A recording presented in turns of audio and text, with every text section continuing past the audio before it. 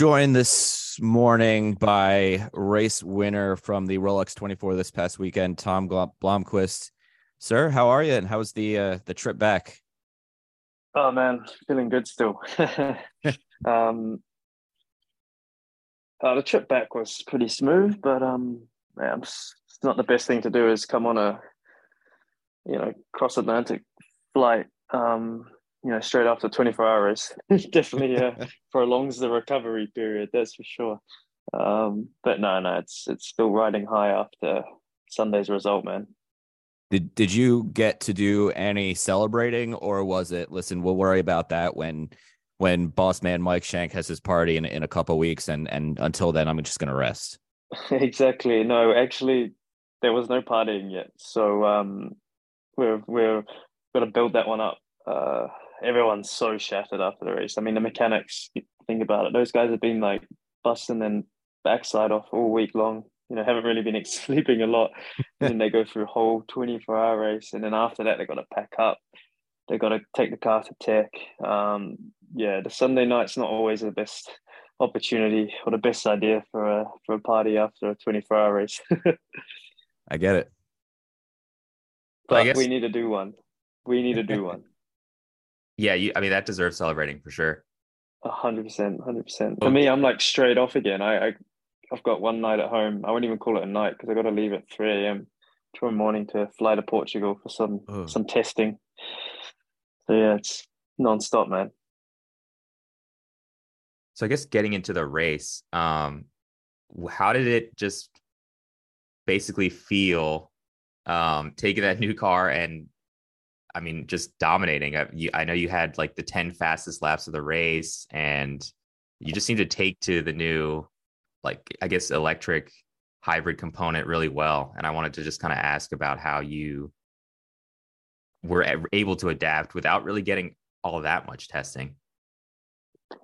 Yeah, actually, I saw that thing on Twitter. That was pretty cool. I had no idea. I saw some fan, did that analysis. That was cool. But I think what helped me a little bit is, I have quite a broad range of experience, I would say, in driving so many different cars now. Throughout my career, I've literally not said no to much. um, and I think being able to drive, I've driven everything from GT, Formula E, even last year I did this, ETCR, which is like a proper touring car, electric touring car, weighs a ton, or nearly 2 ton actually. And I think just having so much experience, also the Formula E experience, has helped me tremendously in understanding, especially the hybrid element of these new GTP cars, which is very, very similar to Formula E. Formula E is obviously 100% electric, but we basically have a mini Formula E motor in the back of ours. And some of those tools apply to getting the most out of this car as well, whether that's, the way you use the motor to help the braking of the car, use it to control. There's so many little things we have now as drivers behind the wheel to adjust settings to help the handling. And I think I understood that quite early on because of my experience there. And then just feeling at one with the team and the confidence in my ability at the moment, especially after a successful season with them last year. It all helps, and they put so much faith in me, and that obviously gives me confidence to go out there and just give it my all and feel relaxed behind the wheel. one thing I'm curious about is, with limited testing and you're hopping in, especially I think it was your second stint in the car where you went from seventh or sixth or seventh all the way up to the lead in about 2 laps. Was that first stint almost like a testing session? So when you got in that car, the second stint, like we obviously you knew you had a good car, but did that first stint kind of almost work as a mini testing session? So when you got in the car again, you're like, all right, I know what to expect. I know how the car feels, and let's go get them. Yeah, I mean, every time, like in a 24 hours, you obviously every time you get in the car, you're kind of getting more and more in tune with everything. That was the longest time we've kind of driven the car. I've never done actually one. I don't think I've even done a full 30 lap stint, like a full stint in the car at one given time. So when you're just behind the wheel, you're just constantly learning and just like basically you're like a computer, you're just feeding yourself all that information. Then when you go back out, you just know what to expect. But in a 24-hour race, the track's changing so much. The conditions are changing so much. Like my first stint was obviously in the day. The second time I jumped in the car was at night, and Yeah.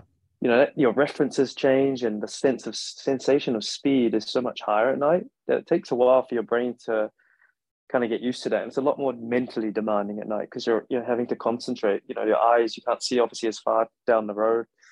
So your eyes are just taking a beating at night. It doesn't matter how good your eyesight. And to be honest, I'm quite lucky I've got good eyesight, but like they're strained at come the end of it.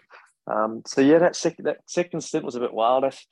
To be honest, I knew we had such a quick car, and I knew I was driving well, and yeah, it was fun. I was lucky that obviously the pack was all bunched up, and I could use the strengths of our car to just quickly kind of clear some people. I had good tires at the time. I think, Yeah. a few of them were on obviously older tires, which made my life a little bit easier.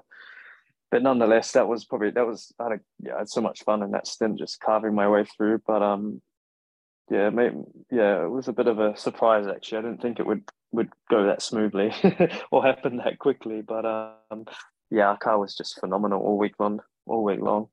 I think we were saying the same thing watching it wherever we were on the track at the moment, going, all right, like he's moving fast, and all of a sudden you were just picking cars off left and right. But was there anything about the car, because obviously, as we've mentioned, you didn't get a ton of testing beforehand with parts coming in last minute, that caught you off guard or was surprising in either a good or a bad way? Yeah, I was surprised how good the car was. I Okay. mean, I was surprised because we were one of the I felt like we were one of the later ones to get our car up and Sure. running in anger. Cadillac had an earlier. Porsche obviously had been driving much earlier than us. I think obviously BMW had it a bit late, but they were around a similar time as us. And the first time we drove the car, we just knew it was. I think this is a good car because as a driver when you've got a car with great potential, it gives you confidence straight away. There's no weird things happening. You don't go into like a fast corner and the thing feels like it wants to kill you. This thing was stable. It was confidence inspiring. Literally from the first time we rolled it off the truck with no setup, like we just whatever the HPT Orica gave to us, we just rolled it off the truck, and the thing was great. Like it was well balanced. Braking work, like everything. These new cars are so complex. There was nothing super weird that stood out. Don't get me wrong. We still did a lot of development early on, but we started from a very good point, and that I think enabled us to just keep pushing. And yeah, every time we seemed to go on track, in those early testings, obviously we were, a lot of those tests were group tests, and we were always fast, and we were like, either there's something wrong, like we're not yet. I had a concern that because these cars have all got to fit in this new, very, very strict, homologation window with the downforce, Sure. the weight, the drag. So it's super, super strict. And I was like, nah, surely I think we've got too much downforce. So we got something's not right yet because we were just so competitive straight away. And I thought, the others are, playing around having massive games. But I think it proved that we just HPD, Acura, MSR and WTR, they did a fantastic job in the development of this car. And, I think we're all very lucky that we've got a good race car under us, and it's just been really fun to be a part of so far. Awesome. Obviously, only part of this has to do with the car, which obviously it's amazing when you have a good car because that's step one, but step two is also having great drivers. So is there anything, as you said earlier, that you've obviously raced over a ton of series and over a long period of time? Are there any specific skills or things that you've picked up throughout the years from any of your different series that you think just apply best when you do 24-hour races like this? Yeah, I mean, I'm obviously lucky that my car made me look good over the weekend, but 24-hour racing is so different. I think you need, to be honest, I think experience helps a lot in this form of racing. You're working with with three other guys. And it's all about, everyone has to compromise a little bit here and there. You can't have any big egos who want to get, all the limelight or want to, get all the driving for themselves. You really have to work together as a unit. And Hey there, my name is Michael Laminato, and this is Pit Pass F1, a brand new podcast that'll take you closer to the action of the world's most prestigious motorsport. From Monaco to Miami and Australia to Azerbaijan, Pit Pass F1 is on the ground and has you covered. Esteemed F1 journalists Julianne Cerasoli and Chris Medland will take you inside the sport every round. They'll keep you up to date with the latest news breaking in Formula One and the most influential views shaping the world of Grand Prix racing.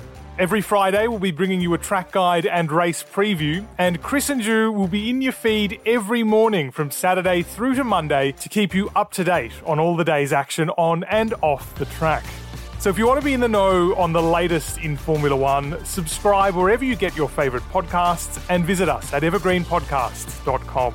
Pit Pass F1, a brand new show for Evergreen Podcasts.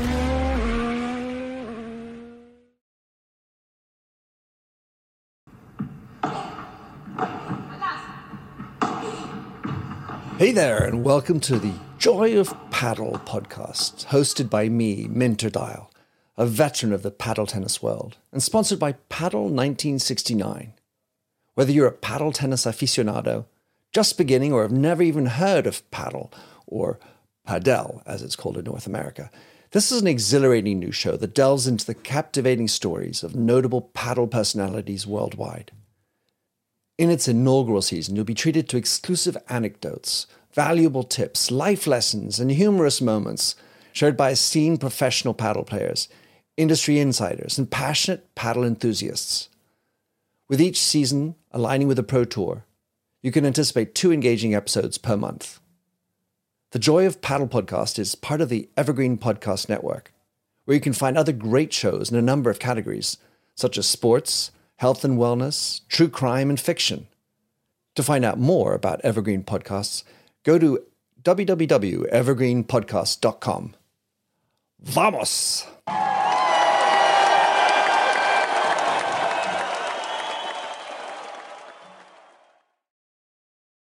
These races, although they're 24 hours long, you can only really lose them in the first 20 hours of the race, let's say. So there's more to lose than gain. So you have to have the right mindset and approach to the driving. And, we're racing against, there's 61 cars on track at the start of the race. But obviously there's, it's multi-class racing. So there's so many, the traffic is just chaotic. And it's so risky. Managing the traffic is very risky. You see how many times you see accidents all the time in traffic. Most of the accident crashes in these endurance races are, from trying to carve your way through traffic. So that's super risky. So I think just all my, the years of I've done quite a few 24-hour races now. And obviously I'm a lot, I'm getting on. I'm not getting on, but I'm 29 now. So I've done this for a while. And I think, you're just becoming more and more mature, more relaxed behind the wheel. It's easier to look at the bigger picture and not get carried away in the spur of the moment. So I think all those little things just, over time, you're just constantly developing as a driver, as a human, like we all are, just, going through life every day, right? So it's the same thing, applies to us as drivers. You're just constantly learning and developing. And I think, all those little things play a big part in, in how to, let's say, get the most out of this sort of, this endurance racing. I feel like nobody gets through a 24-hour race without any issues. And we heard Mike Shank talk about how you had a gearbox problem at some point during the race. Can you kind of explain what was going on there and what that was like in the car to have that going on? Well, funnily enough, luckily for us drivers, that it didn't really affect us. And I think the team on purpose kept it kind of quiet to us. Obviously, we knew we were, trying to, having to fill up the oil and stuff at the stops. But I think our team, like Ryan Vincent, the guys on the wall, Dale, who are running the race for us, the engineers, they're so calm. And I think it's just the way they manage everything in the team is really, no one gets flustered. Although, that was obviously costing us a lot of time every time we had to, at the stops where we were changing the oil. But we never really lost faith. We knew that we could manage that problem. We knew that towards the end of the race, we can't do it. So we have to manage everything up until the point where, it's critical not to lose any more time in the stop, and track position, etc., is key. So luckily that as drivers we didn't have to really do too much behind the wheel. Later in the race, we actually had a battery issue where we couldn't. There was risk of the car not starting if we stopped it in the pits. So we had to then, keep the engine running, and that, then getting the gear is not a straightforward process. It's always a bit risky. So yeah, we didn't have this, a super smooth race. We were managing things, but considering, the life of the car, and this was the first time this thing ran for more than, a few hours. And we were stressed, we were worried. We didn't expect to have the race that we did. We thought we might be changing some parts here and there. In testing, we probably, leading up to the race, we probably had 2 or 3 issues that would have, sent us back to the garage in a 24-hour race. And yet, somehow it just all stayed together. And I don't know, I think, racing's a wonderful thing sometimes. And when it's going good, it's going good, and you can't seem to do much wrong. But, this is sport after all. And, you just got to make the most of those moments and capitalize on them, and yeah, just not take anything for granted, because sooner or later, things can turn, right? And, luck can't, maybe isn't on your side. So, yeah, we're just very grateful to be able to, achieve this success at the moment. So I think this will probably be our last question. And I'm curious, so looking at some data, you had 96% of your laps were in clean air, and the only person who matched that number was actually your teammate, Elio. When you have 96% of your laps are in some way, shape, or form in clean air, does that, I mean, yeah, it makes it easier, but is it also a little bit hard because it's a 24-hour race and you're trying to find a way to focus when you're, exhausted, especially that last stint? Yeah, I mean, at the start of the race, I kind of, I just wanted to see what the car was like. Let's say, and it was the first time we did a double stint on the tires. And to be honest, maybe I pushed it a little bit hard on that first stint, because I thought, I maybe took a little bit too much out of the tires for the second one. But I didn't really have much reference at the time. So then when I got in later in the race, I'd kind of pick and choose my times to give it the beans, and because we did have to manage the car, we were trying to stay, not use too many curbs, and so I wouldn't say it was a race where everyone was managing. I think no one was, we're also saving energy, right? Which means you have to lift and coast before the corners. So it was quite a strategic race. So I had to kind of pick and choose my battles, and thankfully, Simon did a fantastic job, leading up to the last kind of 2 stints for me. The team actually wanted me to get in 1 stop earlier, but I was a bit worried that, this is coming towards the end of the race. Everyone's tired. I wanted to be really fresh for the end, as fresh as I could be for the end, because I knew we had a quick car. So if I knew I had to make some moves, I could make some moves. But I wanted to make sure I was fresh for the end, because last year they wanted me to kind of stay in the car and I wasn't fresh. Thankfully, Helio last year did an absolutely incredible job to bring the car home in first. But this year, I just wanted to make sure I was fresh, and yeah, Simon did a fantastic job, and I was able to kind of, let's say I felt good behind the wheel. I really felt like, that was a stint I needed to just give it all, and I think that's when I did almost all of those fastest laps.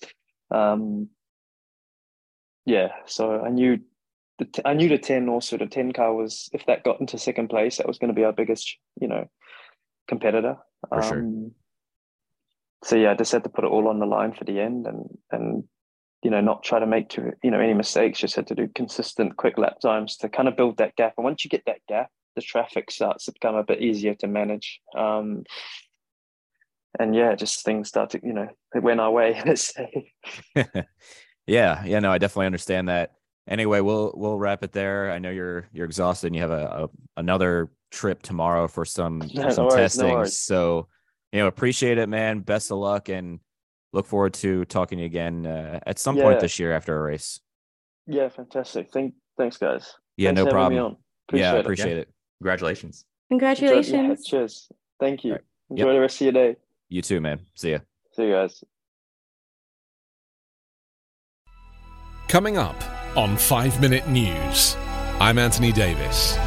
You might think it's partisan because maybe it's critical of one side or the other, but it's not. It's just the truth. And I think that's also something that's kind of unusual for Americans listening to the radio or to podcasts, because the news landscape in the States has been so partisan for so many decades. So 5 Minute News is verified, truthful, independent, unbiased, and essential world news daily.